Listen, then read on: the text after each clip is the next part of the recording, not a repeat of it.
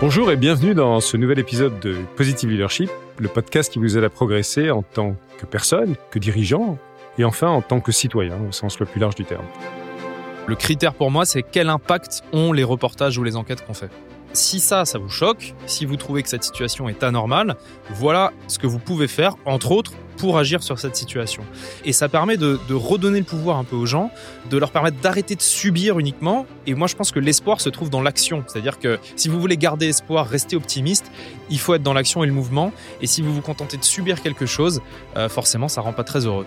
Mon invité d'aujourd'hui, le journaliste et militant Hugo Clément, est l'une des grandes voix du mouvement écologique en France aujourd'hui. Dans une époque submergée par des nouvelles déprimantes venant du monde entier où les gens se demandent ce qui se passe, le travail d'Hugo a un double impact. Tout d'abord en sensibilisant le public et ensuite en déclenchant des actions. Il montre qu'il existe de meilleurs moyens de faire les choses, que les idées fourmillent et que chacun d'entre nous peut rendre les choses meilleures et de multiples façons.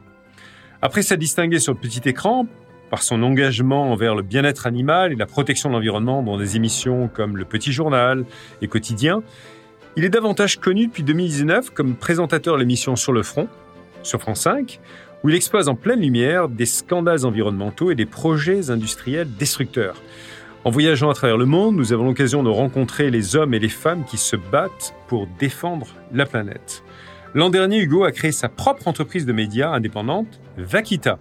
Décidé à conduire un journalisme sérieux, le type de journalisme qui exige des investigations et des analyses fouillées tout en touchant les personnes.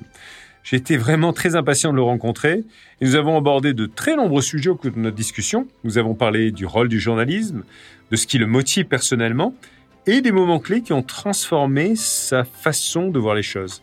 C'est absolument passionnant, alors surtout, restez avec nous jusqu'à la fin. Hugo, je suis ravi de t'accueillir dans ce podcast du Leadership Positive. Ravi aussi, merci beaucoup, très content d'être là. Alors, tu es né à Strasbourg en 1989 et tes parents, si j'ai bien compris, étaient professeurs de sociologie. Oui. Alors, quel est le souvenir que tu gardes de ton enfance? On a tous des images et au-delà des images, on a aussi souvent des attitudes, des fois des valeurs qu'on partage ou pas d'ailleurs, et de ses parents, voire même une vision du monde. Est-ce que tu peux me dire un petit peu ce que toi, tu as finalement, qu'est-ce que tu incarnes ou pas, que tu as pris de cette enfance? Je pense qu'on prend tous et toutes de nos parents, qu'on le veuille ou non. Il y a quand même des choses qui se transmettent. Je pense que ce que j'ai hérité de mes parents avant tout, c'est la curiosité pour comprendre le monde et décrypter les relations entre les gens. Mes parents sont profs de sociologie, donc c'est la science humaine qui consiste à décrypter les rapports sociaux. Et je pense que cette curiosité d'essayer de comprendre ce qui se passe, de comprendre le monde, me vient quand même de là. Et puis, je pense aussi que j'ai hérité de mes parents un amour et un plaisir à être dans la nature. Mon père est quelqu'un de très marin. Marin, il est né à Oran, en Algérie. Donc, il a grandi au bord de l'eau. Ouais. Il a commencé à faire de la chasse sous-marine très jeune. Aujourd'hui, il a un voilier sur lequel il passe beaucoup de temps, donc il est très attaché viscéralement à la mer et à l'océan.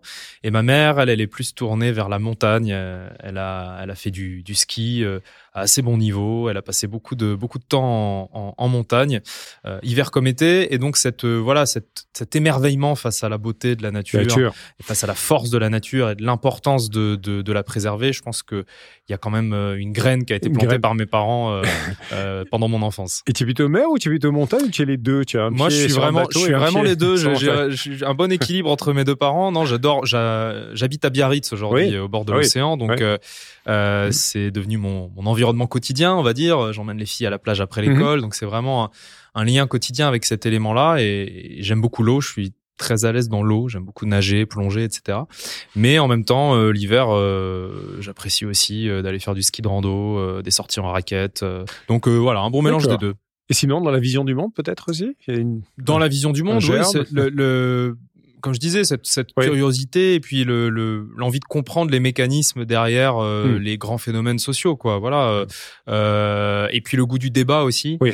Mon père et ma mère d'ailleurs étaient à un moment militants dans des partis politiques, le Parti socialiste à l'époque pour rien ne cacher. Et donc il y a toujours eu à table échanges, des débats parfois houleux, parfois tendus. Mon père, il a vraiment ce goût du débat et ce goût de l'argument. Ouais. Et moi, mon adolescence a été façonnée par ça, par les débats enflammés avec mon père, où j'essayais de prendre des positions inverses des siennes, bien sûr, comme tous les adolescents. Face à son père, c'est pour normal. Se construire. Et donc je pense que j'ai hérité quand même aussi de ce goût pour l'échange. Parfois même l'échange un peu musclé. Oui, bien sûr. J'ai pas peur de défendre des positions. Le fait de débattre, de savoir débattre. Le fait de débattre et de savoir comprendre, discuter. d'écouter les arguments et présenter les siens et exactement. avoir des points de vue différents, comme on dit. Exactement. Alors, tu as déjà raconté, évidemment, sur pas mal de podcasts, d'émissions, comment tu avais décidé à faire du journalisme. Je pense qu'au départ, tu disais, je pense que tu souhaitais faire un travail intéressant qui te ferait bouger et éviter de rester derrière un bureau. Alors, ceci dit, on peut être postier, on peut être un commercial, on peut être un coach sportif. Mais toi, tu as décidé d'être journaliste. Donc, pourquoi ? C'était vraiment le goût de l'aventure. Alors c'est vrai qu'il y a plein de métiers qui permettent d'être dehors et de faire des choses, mais moi je voyais le journalisme parce que il y avait un autre rituel à la maison, c'est que mes parents regardaient le journal de 20h de France 2 tous les soirs. Et donc je regardais le journal de 20h de France 2 tous les soirs avec mes parents et j'ai des souvenirs d'enfance très présents sur les grands événements que j'ai suivis avec mes parents devant le journal de 20h de France 2, notamment le 11 septembre 2001, je me rappelle très précisément de cette scène-là. Et je voyais en fait ces reporters qui étaient chaque semaine dans un endroit différent, au cœur de l'actualité, là où il se passait quelque chose, dans des pays très lointains ou d'ailleurs pas si lointains, mais en tout cas dans cette émulation de l'actualité. Et ça m'a donné envie en fait d'être à leur place et moi aussi de parcourir le monde et d'aller voir ce qui se passe. C'est encore une fois cette curiosité, je pense, qui s'exprimait. Et c'est vrai que quand j'ai commencé mes études supérieures, moi mon angoisse c'était de me retrouver avec un boulot de cadre dans un bureau, avec des horaires derrière un ordinateur. C'est vraiment quelque chose qui me faisait peur et qui me fait encore peur aujourd'hui. Je tiens pas trop en place très longtemps. Et donc je me suis tourné vers le journalisme. Et puis quand j'étais au lycée, il y a eu une période assez agitée socialement. C'était l'époque du contrat première embauche de Dominique de Villepin, où il y avait des grands mouvements sociaux. Et donc moi, lycéen, je participais à ces grandes manifs. Je voyais tout ça et je voyais les journalistes travailler en fait. Je voyais les journalistes dans les manifestations, dans les moments parfois un peu chauds, et je me disais c'est quand même un métier qui est cool, quoi. On est payé pour raconter ce qui se passe, pour regarder ce qui se passe, et donc voilà, ça a été la motivation première. Pour être tout à fait honnête, c'était pas du tout une motivation, on va dire, sur le fond du métier. Je me disais pas, je vais défendre la démocratie. C'est un métier indispensable au fonctionnement démocratique. J'avais pas ces réflexions-là au début quand j'ai eu envie de faire ce métier. C'était vraiment le côté pour l'aventure. L'aventure, fun, et le fait de dire j'allais être au cœur d'une action au quotidien et qui allait me stimuler, quoi. Exactement. Voilà. Et puis c'est devenu après, en découvrant ce métier, en faisant des stages, j'ai aussi commencer à apprécier et à comprendre l'importance de ce métier. Et que c'est un vrai métier aussi. Bien sûr. Et que c'était un vrai métier aussi, et que ça s'apprenait. On va revenir là-dessus, Hugo, bien sûr. Alors, et à quel moment, notamment dans ton parcours, tes expériences personnelles, professionnelles, t'es venu cet engagement pour les questions environnementales et sociales? Alors, tu me parles un peu de tes parents, évidemment, qui t'ont ouvert, j'ai l'impression, l'esprit. Mais est-ce que tu veux parler un petit peu de ce parcours, de cette découverte qui fait qu'à un moment donné, ça a allumé en toi un début d'envie de combat, quoi, voire peut-être une vocation en disant tiens, le journalisme, au-delà du fun et de l'action, j'ai quand même une direction que je vais lui donner autour de ces combats-là.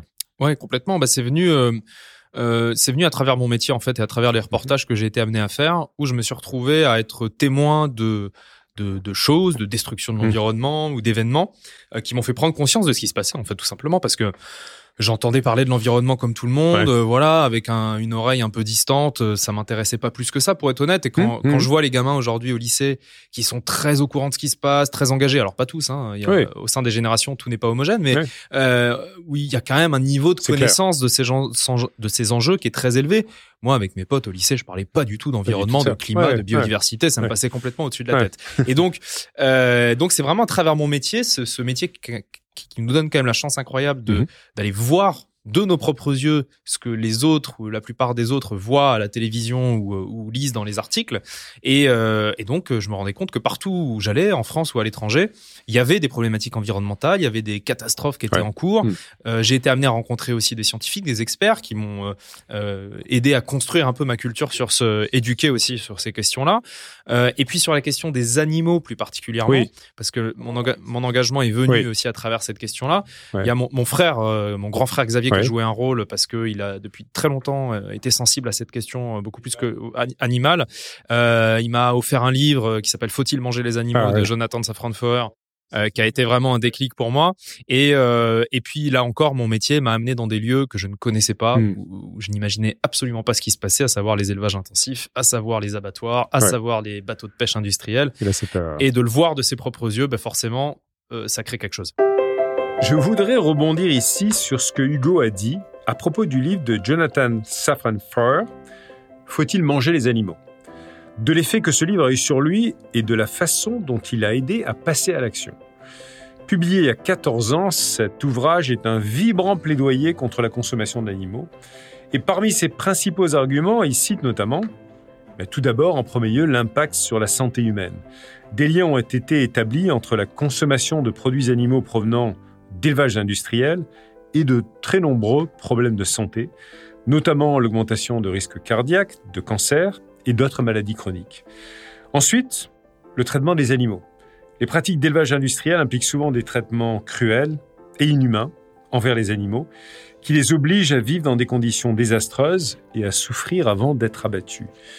Et puis enfin, c'est l'impact environnemental, bien sûr. L'élevage est l'un des plus gros contributeurs au changement climatique et à la dégradation de l'environnement.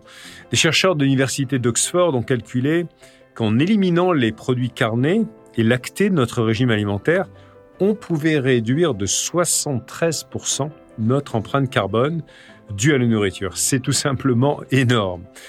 Jusqu'à l'âge de 26 ans, Hugo, comme un grand nombre d'entre nous, a mangé beaucoup de viande et de poisson. Mais après avoir lu ce livre et constaté par lui-même ce qu'était vraiment l'élevage industriel, il a décidé de devenir végétarien.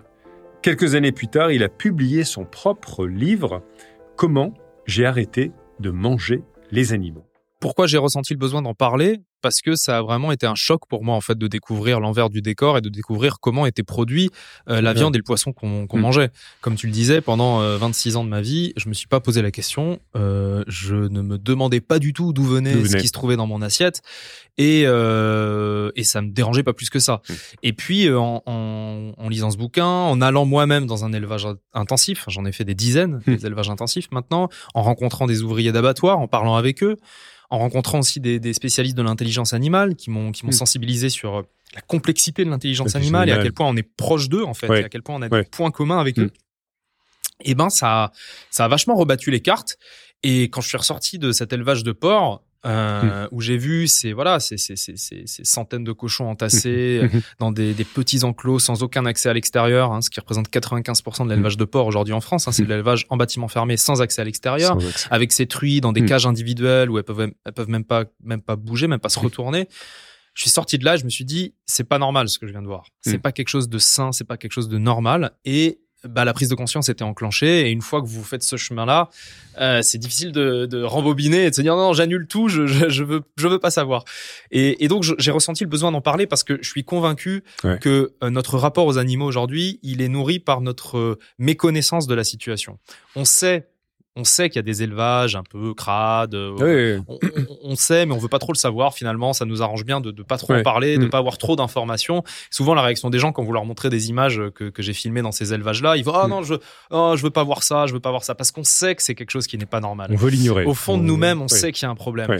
Et donc, je pense que l'information c'est capital sur ce sujet-là parce qu'il faut expliquer aux gens ce qui se passe et il faut expliquer aux gens la réalité de ce qu'est l'élevage aujourd'hui et de ce qu'est la pêche aujourd'hui. C'est non seulement l'élevage, un secteur qui dégage 14% des émissions de gaz à effet de serre du monde, c'est énorme. C'est le premier facteur de déforestation, notamment en Amazonie. C'est le premier facteur de perte de biodiversité au niveau des insectes, avec l'usage des pesticides, sachant qu'entre 70 et 80% des sols agricoles dans le monde sont destinés aux animaux d'élevage. Donc, en fait, une fois qu'on prend conscience de tout ça, on se dit qu'il faut agir et qu'il faut faire quelque chose. Ça passe pas forcément par devenir végétarien. D'ailleurs, c'est ce que je dis dans mon livre. Je pourrais être vegan. C'est une des actions, complètement. Je suis pas encore vegan, je suis végétarien. Ça passe par simplement réduire sa consommation aussi.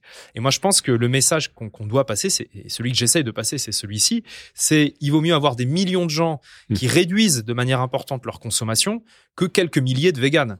En termes d'impact sur les animaux, en termes d'impact sur nos écosystèmes, c'est beaucoup plus efficace. Et donc, j'essaye d'être dans la bienveillance et d'être dans l'information. Parce qu'une fois qu'on sait, une fois qu'on sait comment ça se passe, on est conscient du choix qu'on fait. Exactement. Ouais. On fait nos choix en connaissance de cause. On assume. Et il y a une formule d'Albert Einstein que j'aime bien qui dit ceux qui ont la chance de savoir ont le devoir d'agir.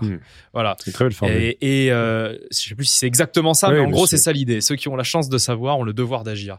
Et je trouve que ça résume bien l'approche que j'essaye d'avoir sur ces questions-là. Pour autant, cette cause, elle est loin d'être mise en œuvre par la plupart d'entre nous, j'allais dire, et des personnes. Pourquoi alors? Qu'est-ce qui manque dans soit cette prise de conscience, soit ce passage à l'action comme toi tu l'as eu, pour généraliser la tendance? Parce que j'ai même cru comprendre il y a 3 semaines, je sais plus, que la consommation de viande avait encore augmenté 3% en France. Oui, en fait, la consommation de bœuf diminue, mais la consommation de poulet augmente. Donc c'est l'ensemble, la balance, globalement. Mais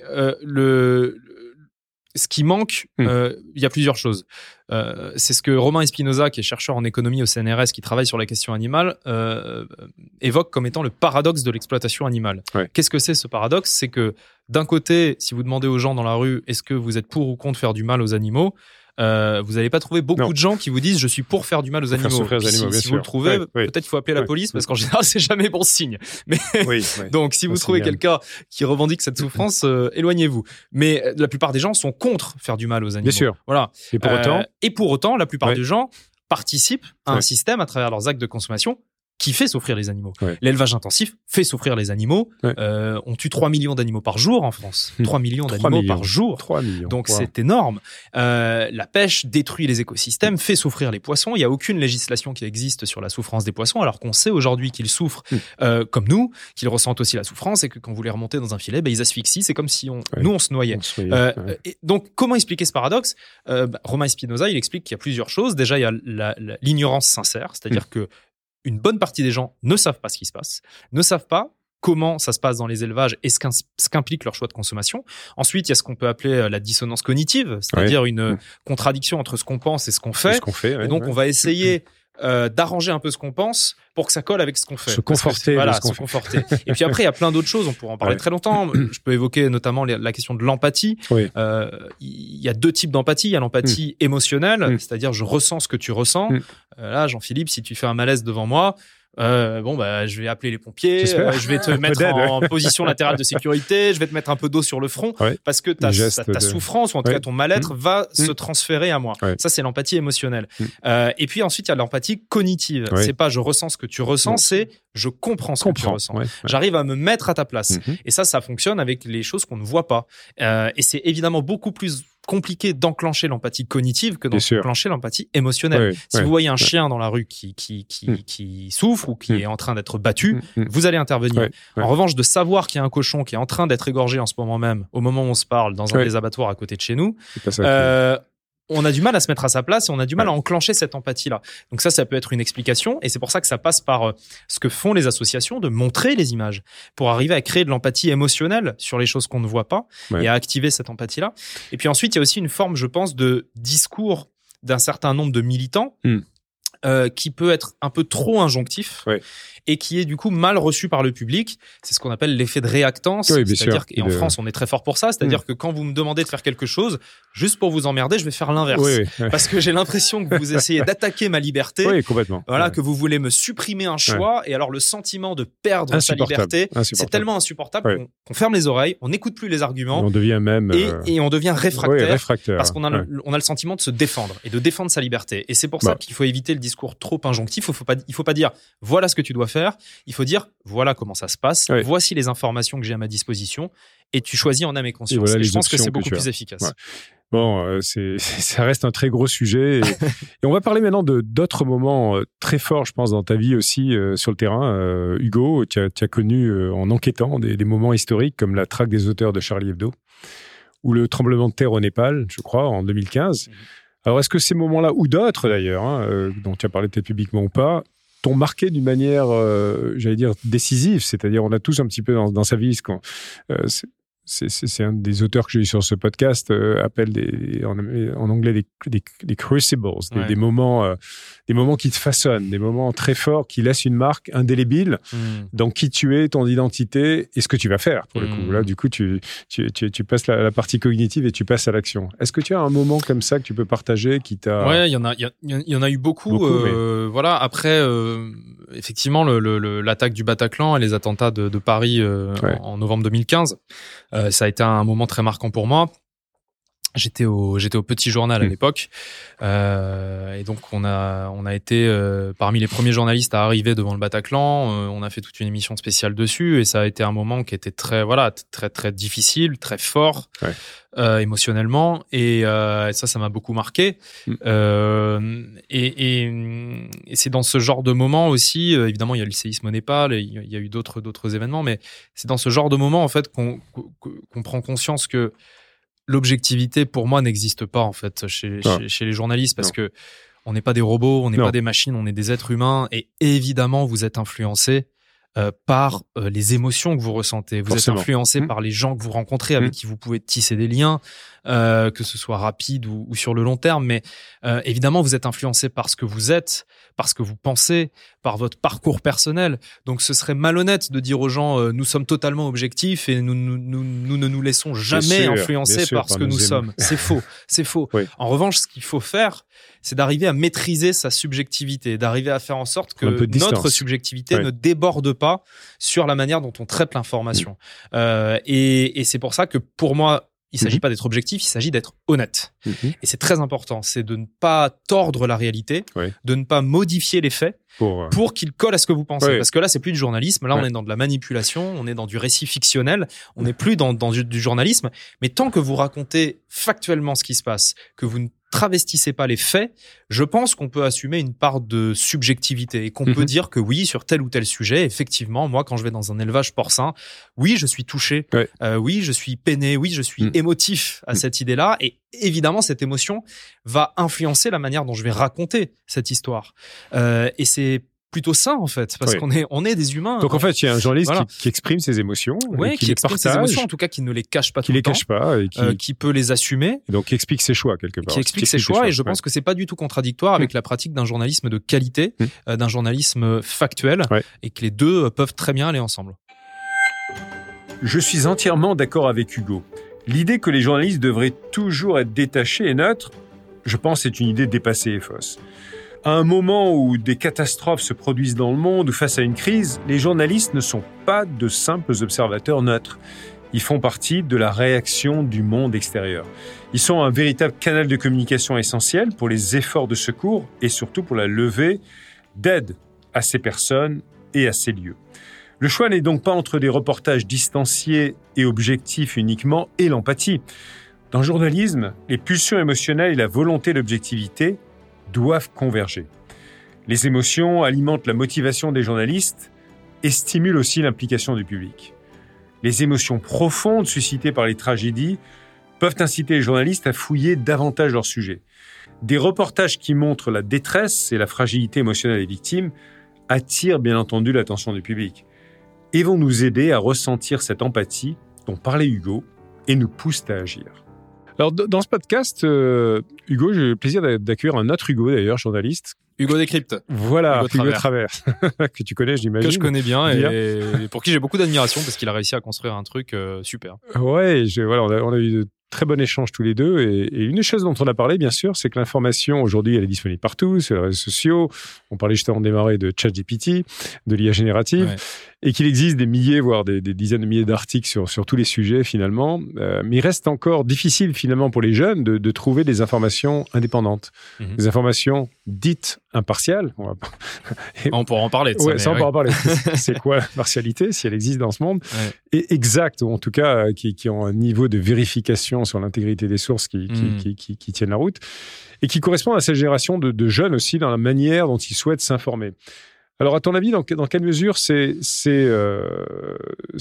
un vrai problème, ce problème de cette information et de la qualité, de l'intégrité de cette information disponible pour la masse des personnes, et les jeunes en particulier? Et est-ce que dans ton travail, ta mission que tu t'es donnée, finalement, tu t'assignes un niveau d'exigence, et lequel, pour y contribuer?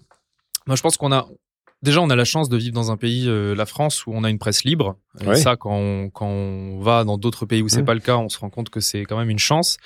On a quand même un niveau global d'information qui est assez qualitatif, à mon sens. En France, on échappe globalement au phénomène de censure, on échappe au phénomène d'ultra-concentration. Évidemment, il y a une forme de concentration qui se met en place, mais on a quand même des médias publics, des médias privés, des médias indépendants. Tout le monde peut trouver son compte. À 20h le soir à la télé, on a le choix entre mettre TF1, C8, TMC, Arte, France 5. Ou arrêter sa télé aussi. Ou arrêter sa télé, ouvrir les réseaux sociaux, ouvrir les plateformes indépendantes. Donc, il y a quand même une offre qui existe et ça, c'est une chance. Après, moi, pour les questions qui me concernent, à savoir les questions environnementales, il y a un problème de place accordée à ces sujets. C'est-à-dire que on continue, à mon sens, aujourd'hui, à donner une place très importante à des sujets qui sont un peu anecdotiques par rapport aux enjeux auxquels on fait face et à donner une place trop peu importante aux sujets qui sont simplement des enjeux de survie pour notre espèce, à savoir le climat et la biodiversité. On en parle de plus en plus, on en parle de mieux en mieux, on en parle de plus en plus souvent et ça, il faut le saluer, il faut saluer les efforts des médias qui font ces changements. Mais dans les masses médias, les médias qui touchent le plus de monde, ça reste quand même un sujet qui n'est pas le sujet majoritaire et qui n'est pas le sujet principal. Après, sur l'information et sur le danger des fausses informations ou des informations mal sourcées, en fait, ce qui pose problème, c'est que aujourd'hui, c'est à la fois un problème, à la fois une chance, c'est qu'on a accès à tout. On a accès à tout. C'est-à-dire qu'il existe tout. Il existe des informations de bonne qualité, il existe des médias un peu complotistes qui racontent un peu n'importe quoi et on a accès à tout. Donc, ce qu'il faut savoir faire, c'est faire le tri. Et là, moi, je veux rendre un peu justice aux jeunes générations parce que ce que je constate autour de moi, c'est que c'est pas forcément les plus jeunes qui se font le plus avoir par les fausses informations. On l'a vu notamment pendant le Covid. On l'a vu notamment pendant d'autres actualités un peu chaudes où parfois c'est les gens de 50, 60 ans qui justement ne maîtrisent pas forcément les codes de la nouvelle information des réseaux sociaux, qui ont parfois du mal à faire le tri entre ce qui est fiable ou pas, qui se font autant voire plus avoir que les jeunes. Donc on a souvent cette image du jeune qui croit tout ce qu'il lit, alors que c'est pas vrai. Les jeunes ont plutôt tendance à avoir une forme de distance vis-à-vis de ce qu'ils voient sur les réseaux parce qu'ils connaissent les travers des réseaux et l'esprit critique. Donc, le danger, il existe pour toutes les générations et c'est une question d'éducation. Il faut éduquer les gens aux médias, leur apprendre à identifier une source fiable, d'une source plus contestée ou d'une source qui maîtrise moins ou qui vérifie moins ces informations. Et ça, c'est compliqué, c'est pas facile. C'est compliqué. Et en même temps, probablement aussi d'être ouvert au fait d'écouter, de regarder différentes sources d'informations médias très différents. D'arriver à sortir de sa bulle. Et ça, c'est vrai parce que souvent, c'est un peu monolithique aussi. On a tous des routines et on se dit tel média, telle lecture, telle chose. Et les réseaux sociaux accentuent ça. C'est-à-dire que la logique algorithmique des réseaux sociaux, et on le voit tous, moi, j'ai que des vidéos qui arrivent sur mon fil sur l'environnement, les animaux, parce que je regarde ça, parce que j'interagis avec ça, et donc on me propose, et c'est logique. Comment tu fais pour lutter contre ça? J'essaye d'aller suivre parfois, d'aller regarder ce que disent certains médias avec qui je partage pas la ligne éditoriale. J'essaye de sortir aussi de ma bulle. J'ai fait l'objet d'une polémique récemment parce que je suis allé débattre à Valeurs Actuelles, qui est un journal très à droite, avec Jordan Bardella, le président du Rassemblement national, avec qui je ne partage pas grand-chose politiquement, mais je trouve ça intéressant d'aller se confronter à des gens qui ne pensent pas comme vous. Un peu comme tu disais avec tes parents autour de la table. Exactement, c'est l'essence même du débat, d'aller dans des lieux qui a priori vous sont hostiles ou en tout cas qui ne vous ressemblent pas, et c'était le cas à Valeurs Actuelles. Et j'ai trouvé ça très enrichissant et très intéressant. Et je pense que c'est important de casser ces bulles parce qu'effectivement, sinon vous avez l'impression d'être dans un monde où tout le monde est d'accord avec vous, où tout le monde pense la même chose et vous avez une vision complètement déformée de la société. C'est la pensée unique. Et sur les questions exactement, c'est la pensée unique. Et sur les questions d'environnement, c'est particulièrement vrai. C'est-à-dire que quand vous êtes globalement CSP+, un cadre qui a des amis sensibles à la nature, qui mange équilibré, qui fait attention au bio, etc.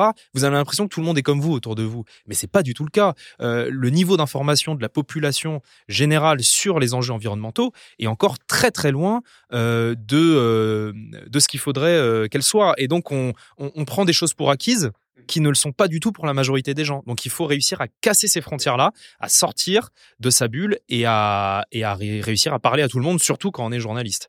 Alors justement, Hugo, tu es journaliste, mais tu es aussi entrepreneur. Oui. Et en novembre 2022, tu as créé ta propre organisation média qui s'appelle Vakita.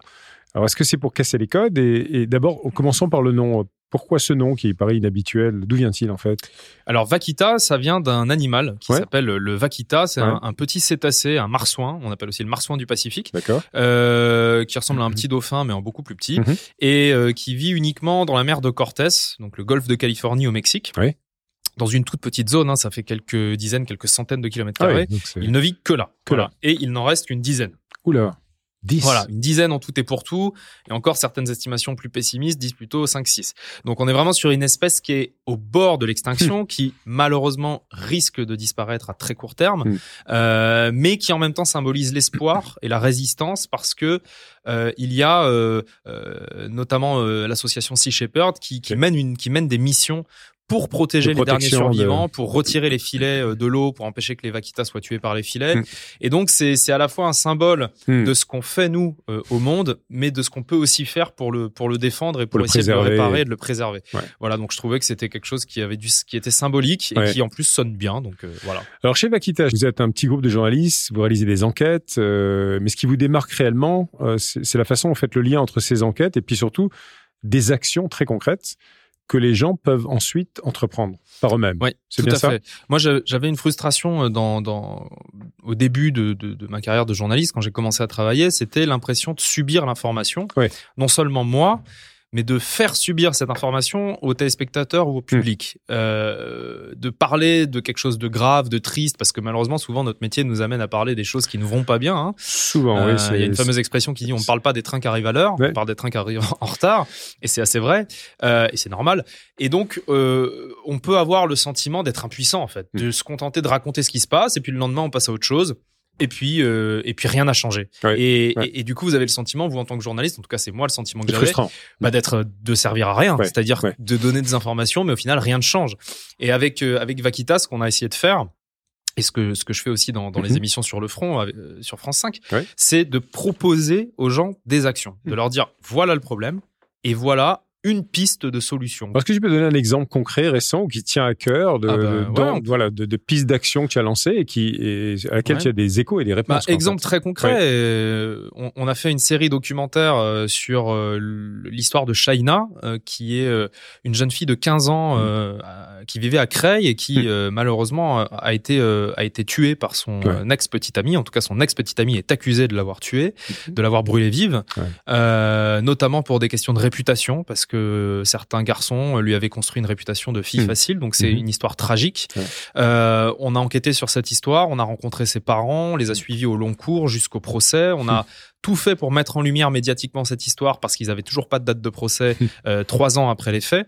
Depuis, il a été jugé il y a quelques jours, il a été condamné aux assises pour assassinat et condamné à 18 ans de prison.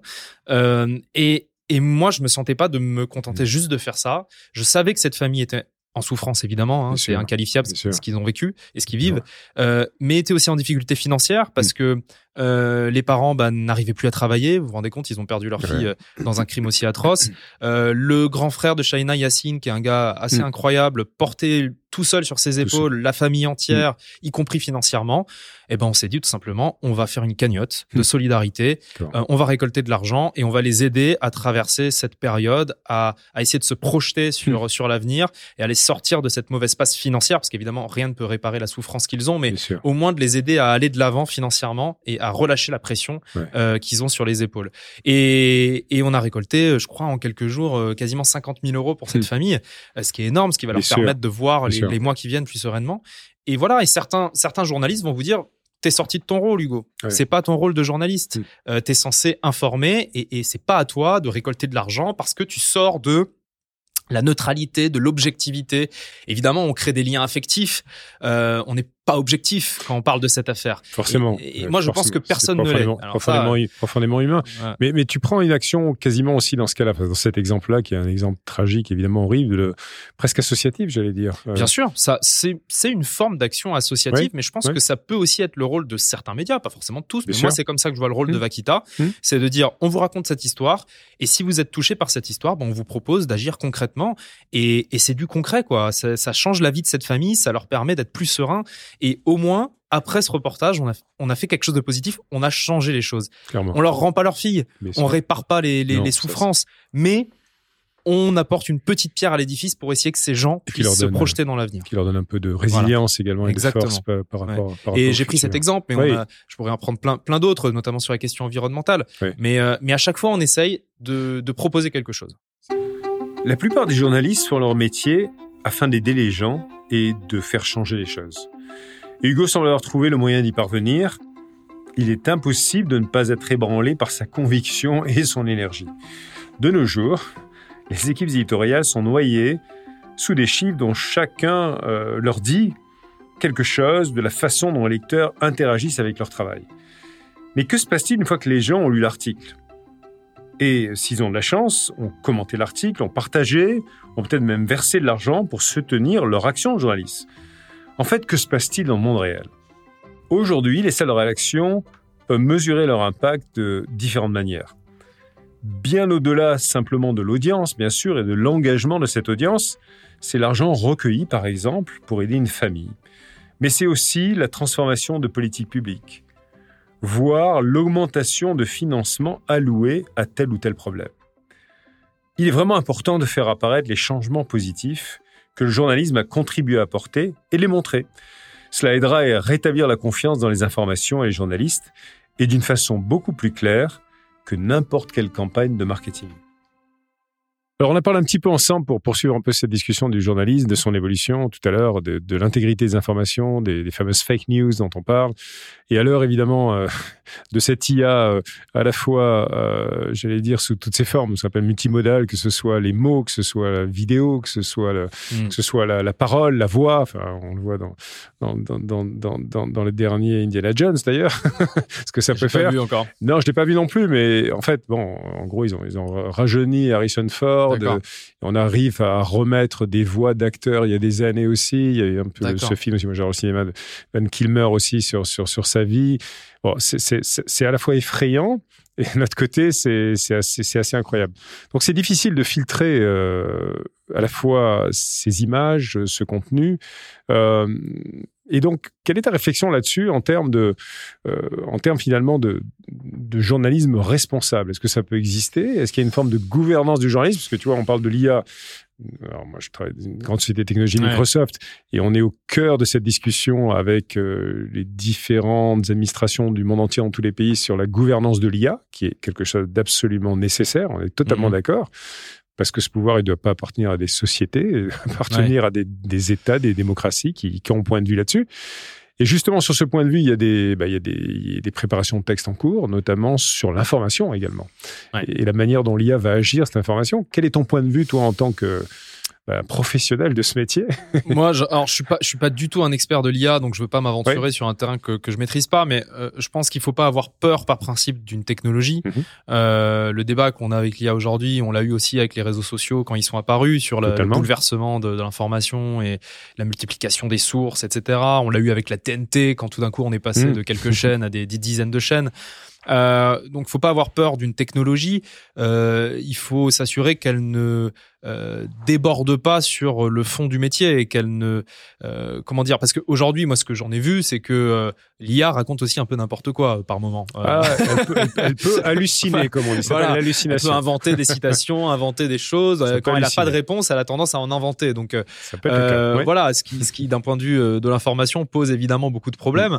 Et puis, je pense qu'il y a quelque chose que l'IA aura du mal à remplacer, c'est le travail de terrain, qui de fait est un travail physique.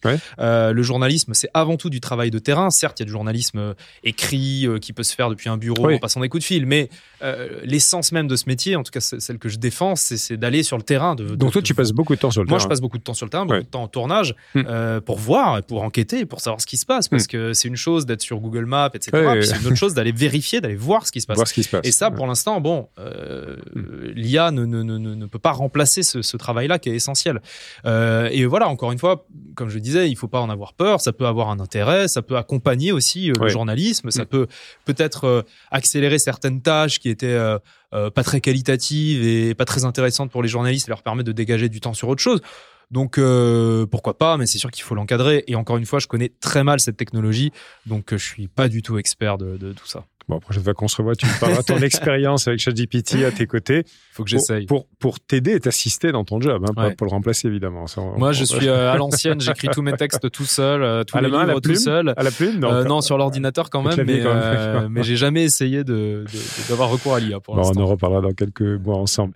En fait, sur le front, tu parcours le monde, tu vas sur le terrain, comme tu dis, tu rencontres des hommes, des femmes qui luttent pour défendre la planète. On a parlé déjà de plusieurs causes importantes, notamment sur la cause animale et toutes ses implications santé, environnementale. Il y a également lié à cela, quelque part, toute la problématique de l'agriculture ou de réinventer l'agriculture.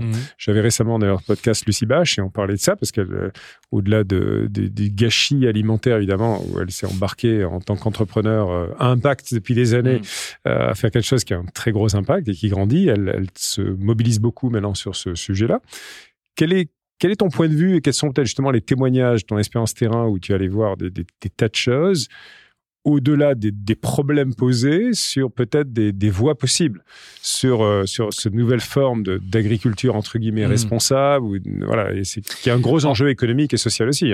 Donc, bien sûr, pour toutes les personnes qui doivent en vivre et qui en vivent pas forcément. Évidemment. Bien. Ouais. En fait, ils existent déjà ces agriculteurs ou ces paysans, parce que beaucoup préfèrent qu'on utilise le terme paysan qu'agriculteur.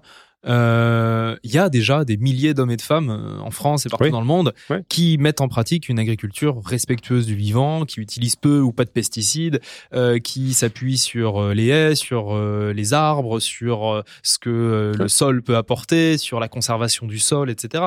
Donc en fait, ces gens existent. C'est juste qu'ils sont pour l'instant minoritaires, et puis surtout ils sont écrasés aussi, et c'est la réalité, il faut le dire, par un lobby économique de gros agro-industriels, notamment représenté par la FNSEA, qui est le syndicat agricole majoritaire et qui défend un modèle basé sur les pesticides et sur la productivité, qui toujours plus, des exploitations toujours plus grosses, et que les petits paysans ont du mal à se faire entendre au niveau politique, ont du mal à obtenir les soutiens politiques, et que les décisions prises au niveau de l'Union européenne comme au niveau de la France favorisent systématiquement les plus gros agriculteurs. D'ailleurs, parfois on peut se poser la question, est-ce que ce sont encore des fermes, est-ce que ce sont encore des exploitations agricoles, ou est-ce que c'est devenu une production industrielle.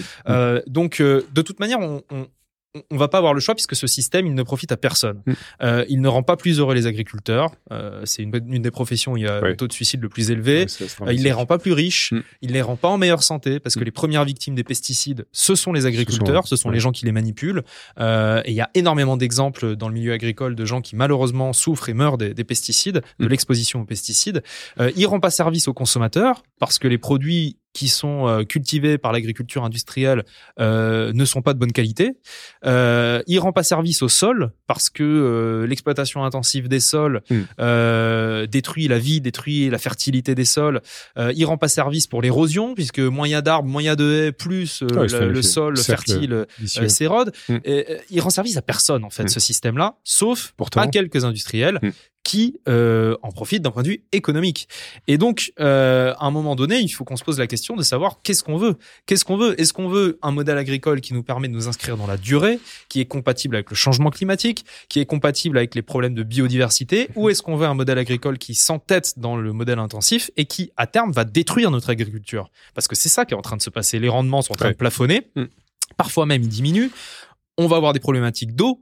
Donc il y a certaines cultures qu'on ne va plus pouvoir faire, ou en tout cas plus de la même manière. Et il faut aussi voir pourquoi on cultive. Pourquoi on cultive autant de terres et pourquoi on cultive autant de surface. On en revient à la question précédente. C'est pour l'élevage intensif. Les premiers consommateurs enfin peut-être pas les premiers, mais en tout cas une grosse source de consommation des céréales en France aujourd'hui, une très grosse part, c'est les animaux des élevages intensifs. Le blé, le maïs, le soja qu'on importe d'Amazonie est destiné très majoritairement aux animaux. Donc il faut repenser ce système agricole, se recentrer sur les cultures vivrières dont l'homme a besoin, retrouver une souveraineté alimentaire aussi, parce qu'aujourd'hui, on s'est hyper spécialisé dans certains domaines, notamment les céréales, mais aussi la production de viande et de lait en France. Très dépendant sur le reste. En revanche, les fruits et légumes, on en importe 50%. 50%. Sur les fruits, je crois que c'est même plus de 60%. Donc, on est dépendant de l'étranger pour des cultures qui sont indispensables à notre quotidien. Alors qu'on exporte dans le même temps énormément de blé, énormément de maïs, énormément de viande, de lait. Il faut revenir à une production plus locale qui permet de nourrir les populations localement et avec ce que la nature peut nous offrir sans qu'on soit obligé de la tapisser de produits phytosanitaires tout au long de l'année. Et on peut pas mettre la responsabilité sur les agriculteurs. Bien sûr. Et ça, je le dis parce que souvent on nous reproche de faire de l'agribashing, etc. Les agriculteurs seuls ne peuvent pas changer ce système. Bien sûr. C'est un choix de société qu'on doit faire. Un choix politique. Un choix politique. Il faut qu'on accepte en tant que société de mettre de l'argent sur la table pour aider les agriculteurs qui sont dans un système intensif à en sortir, à transformer. Ça coûte de l'argent. Les haies, c'est bien joli, les haies, c'est très utile, il en faut. Mais ce sont les agriculteurs aujourd'hui qui les entretiennent, qui payent ces frais-là d'entretien. C'est pas forcément normal, alors que c'est toute la société, tout l'écosystème qui en profite. Donc il faut aussi qu'on accepte, en tant que société, d'accompagner les agriculteurs, y compris financièrement, vers un système plus vertueux. C'est sûr qu'on peut pas les laisser en leur lançant des injonctions contradictoires. D'un côté, débrouillez-vous pour être rentable, et puis de l'autre, débrouillez-vous pour être écolo, parce que souvent, ça rentre en conflit, quoi. On leur demande de porter cette très grosse responsabilité, évidemment. Bon, c'est un sujet gigantesque, et tu traites quand même un certain nombre de ces grands sujets, et on l'a vu tout à l'heure, des sujets aussi dramatiques à titre personnel. Et on arrive vers la fin du podcast, Hugo, malheureusement, le temps passe très vite. Et j'aimerais me poser des questions plus personnelles, finalement, parce que quand on vit intensément, et je le sens face à toi, là, ce qui est bien, c'est qu'on n'est pas sur un écran, on est tous les deux dans la même salle, avec les émotions que tu ressens, donc les situations que tu as vécues, tu continues de vivre au quotidien, et qui font que tu t'engages dans ce journalisme, finalement, de l'action. Comment tu arrives à conserver ton énergie positive, physiquement, émotionnellement, cognitivement aussi, tu en as parlé, la force de garder finalement un engagement positif pour faire changer les choses? C'est le passage à l'action qui permet, je pense, de rester optimiste et de rester heureux. Quand on subit une situation, quand on a l'impression de ne pas pouvoir la changer, on se rend malheureux. Et donc moi je pense que la solution pour rester heureux, optimiste et motivé, c'est de faire quelque chose. On a tous et toutes soit un peu de temps à donner, soit un peu d'argent pour ceux qui n'ont pas de temps, pour soutenir les associations, pour agir concrètement sur le terrain aux côtés des gens qui s'engagent, pour essayer de faire changer les lois, pour prendre quelques minutes avec son association à écrire des mails aux députés pour leur demander de s'engager sur tel truc. Voilà, il y a plein de choses à faire, d'engagement concret qui apporte beaucoup d'espoir et beaucoup de bonheur. Je pense sincèrement que d'agir, ça apporte vraiment du bonheur, et ça permet de pas être dans le pessimisme. Et puis après, moi, les recettes pour être heureux et motivé, elles sont très simples. Elles sont aller me balader, aller marcher le long de la plage avec mes filles, aller en forêt, aller m'émerveiller devant une vallée en montagne où je peux regarder pendant 1 heure, regarder la vue sans bouger. Enfin, je pense que les réponses, elles sont dans la nature, en fait. On fait partie de la nature. Souvent, on dit la nature comme si c'était quelque chose d'extérieur de nous. C'est ce qu'on a tendance à faire, nous, l'homme. On met la nature loin de nous. On vit dans des villes où la nature est quasiment effacée, et de retrouver, en fait, notre place dans cette nature, parce qu'on a une place dans cette nature. Souvent, on reproche aux écolos de vouloir mettre la nature sous cloche et de dire qu'il y a les hommes d'un côté, la nature de l'autre, et puis il faut pas toucher la nature. Moi, c'est pas ma vision. On fait partie de la nature. Et d'y aller, d'y passer du temps. Alors, c'est pas toujours facile pour les gens qui sont en ville, etc. C'est compliqué. Ils ont pas forcément le temps ni les moyens de s'éloigner. C'est des choix de vie aussi. Moi, j'ai fait le choix de vie de vivre dans un endroit où il y a la nature accessible tout le temps, partout, parce que ça fait énormément de bien. Et la dernière, ça te ressource, et tu ressens que ça me ressource. Et puis la dernière chose, c'est que l'écologie, c'est rien d'autre pour moi qu'un combat pour le droit d'être heureux, le droit de boire de l'eau potable, de respirer un air qui nous rend pas malade, d'aller se promener en forêt quand on a besoin de se déstresser, d'envisager un avenir pour ses enfants. C'est le droit au bonheur, l'écologie. Et je pense que les personnes engagées, les personnes sensibles à ces questions ont le droit d'être heureux et d'être heureuses, et qu'il n'y a pas de raison que eux se minent le moral pendant que ceux qui s'en fichent continuent à profiter de la vie. Voilà, je pense qu'on a besoin d'avoir des gens engagés pour l'écologie qui sont heureux et qui expliquent que ce qu'on veut, c'est un monde heureux, en fait. Voilà. Et on peut être heureux un peu différemment. On peut être heureux pour s'assurer que ce bonheur dure longtemps et ne s'arrête pas dans quelques décennies, parce que notre planète va devenir invivable. Et puis, quand vous avez des enfants, je pense que c'est aussi un moteur d'engagement. On n'a pas le choix. Voilà. On est là. On est dans cette situation. On a hérité de cette situation. Il faut qu'on essaye de faire ce qu'on peut pour la changer. Ça marche pas. Tant pis. On aura essayé. Et on pourra se regarder dans la glace dans quelques années. Et quand ma fille me demandera qu'est-ce que t'as fait, papa, je pourrai lui dire j'ai essayé de faire quelques trucs, j'aurais pu faire plus, mais j'ai au moins essayé quelque chose. Et je pense que c'est vraiment important d'être dans cette démarche-là. J'aime beaucoup cette façon qu'a Hugo de personnifier le plaisir, de faire son métier et de faire ce qu'il fait tous les jours de sa vie. C'est-à-dire finalement se battre pour apporter des changements positifs autour de lui. Je suis moi-même quelque part un petit peu militant, mais mon domaine d'activité va consister à faire grandir un état d'esprit positif au sein d'une nouvelle génération de leaders. En fait, il n'est pas nécessaire d'être le patron d'une grande entreprise. On peut avoir cet impact positif à tout niveau de toute organisation, dans un conseil municipal, dans une association, dans une entreprise à impact, en tant qu'agriculteur ou dans bien d'autres rôles. C'est vraiment un état d'esprit qui fait le lien entre votre mission, votre raison d'être personnelle et l'impact positif que vous pouvez avoir sur le monde, quel que soit le domaine que vous avez choisi dans votre vie.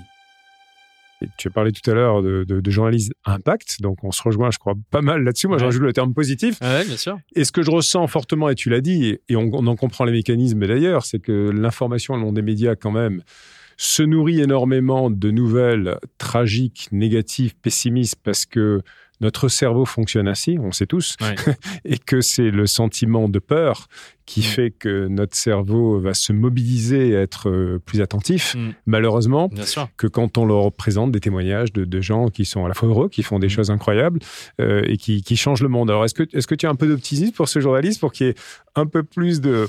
Ouais, c'est ce qu'on essaye de faire. C'est ce qu'on essaie de faire et c'est vachement important, effectivement, d'arriver à montrer aussi les belles histoires et à montrer aussi... En fait, surtout les solutions, quoi. Parce que souvent, on a l'impression qu'on est face à un mur et qu'on ne sait pas quoi faire et qu'il n'y a pas de solution. Mais si, il y a des solutions pour quasiment tous les problèmes auxquels on est confronté.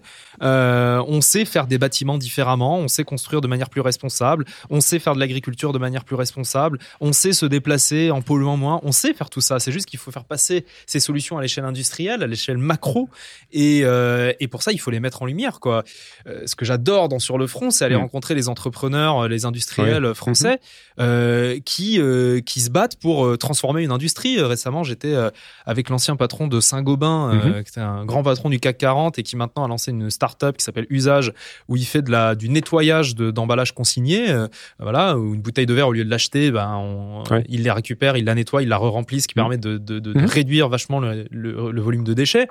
Moi, je trouve ça formidable, en fait, et je trouve qu'on devrait parler de ces gens tout le temps et dire regardez ce qu'ils arrivent à faire, et il faut les accompagner. Et c'est pareil pour les agriculteurs. Le nombre de gens incroyables que je rencontre qui trouvent des solutions pour réduire les produits phytosanitaires, pour avoir un impact positif sur leur environnement. J'ai envie de crier sur tous les toits, de dire mais invitez-les dans toutes les émissions et parlons d'eux. Et c'est le cas pour toutes les industries. Et effectivement, c'est notre responsabilité de médias de les mettre plus en lumière. Écoute, c'est fabuleux et je ne manquerai pas de t'inviter du coup dans ma communauté associative qui s'appelle Live for Good, où on a des centaines de ces entrepreneurs-là que l'on souhaite voir éclore et qui sont en train d'éclore avec des solutions très concrètes à ces grands problèmes, enjeux et opportunités pour notre planète et nous tous. Un grand merci Hugo, ça a été un grand plaisir de te rencontrer pour un super dialogue. Merci. Merci beaucoup. Vous écoutiez le podcast Positive Leadership avec Jean-Philippe Courtois. Si vous avez aimé cet épisode, merci de nous laisser un commentaire et une évaluation, et bien sûr d'en parler autour de vous. Cela pourra aider beaucoup d'autres auditeurs à se joindre à ce mouvement du leadership positif. Nous avons enregistré plus de 55 épisodes en anglais et en français, avec des leaders incroyables venus de tous les horizons, comme Pauline Léniaud, Clara Guémard, Sal Khan, Satya Nadella, Barbara Fredrickson, Jacques Attali. Si vous ne les avez pas encore écoutés, je vous invite à le faire très rapidement. Si vous souhaitez recevoir davantage de conseils et d'avis très pratiques, rendez-vous sur ma page LinkedIn au nom de Jean-Philippe Courtois, Courtois,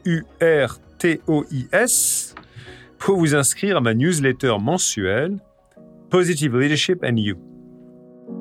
Merci beaucoup pour votre attention. À la semaine prochaine. Au revoir.